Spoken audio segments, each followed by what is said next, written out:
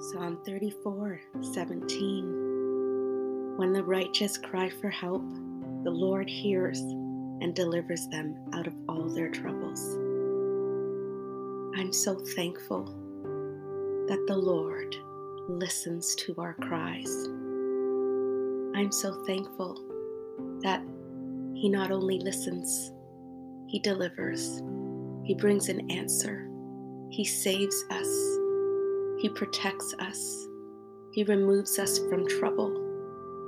He does something about our need. May today be a day where how many times we cry, we see, we experience, we feel, we move to a space of answered prayer. Our God is listening. Our God is answering. Our God is doing something in us, doing something for us, doing something with us, doing something for His glory. All we need to do is cry out, and He is as close as the whisper of His name. Call out to Jesus, child of God. Call out for help and know help is on the way. Our Father, who is in heaven, who is amazing and mighty and powerful and majestic, is mindful of us.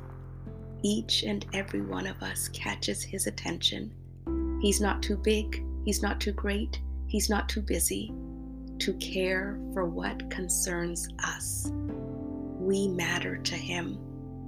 Our great God is powerful, but our great God is loving and close. So let's go to Him in prayer. He's waiting. He's listening. He has the answer.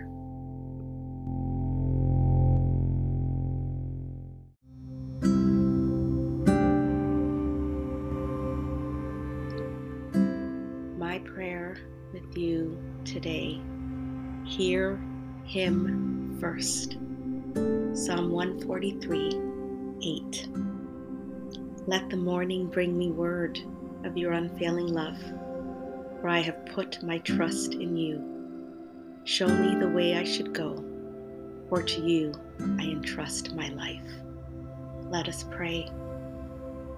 Today, as we begin a new day and wake up to news that is ever changing, may we remember that God's love for us remains unchanging, solid, secure, unconditional, the same.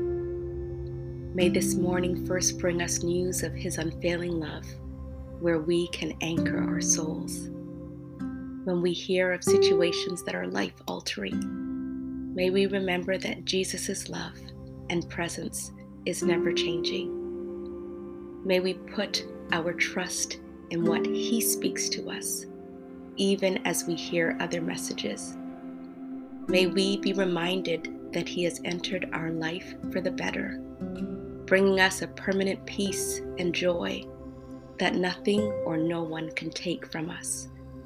May we know that God's unfailing love rests with us always. This morning, may we be drawn into God's arms, and may our starting point be His heart. May we listen in. May we sit. May we just abide. May we receive. May we stay. He hears our voice this morning. May we lay all of our requests before Him with expectation and anticipation of His answers to come. He will show us the way that we should go in any and every situation. Hear Him first. Hear Him always. Thank you, Lord. Amen.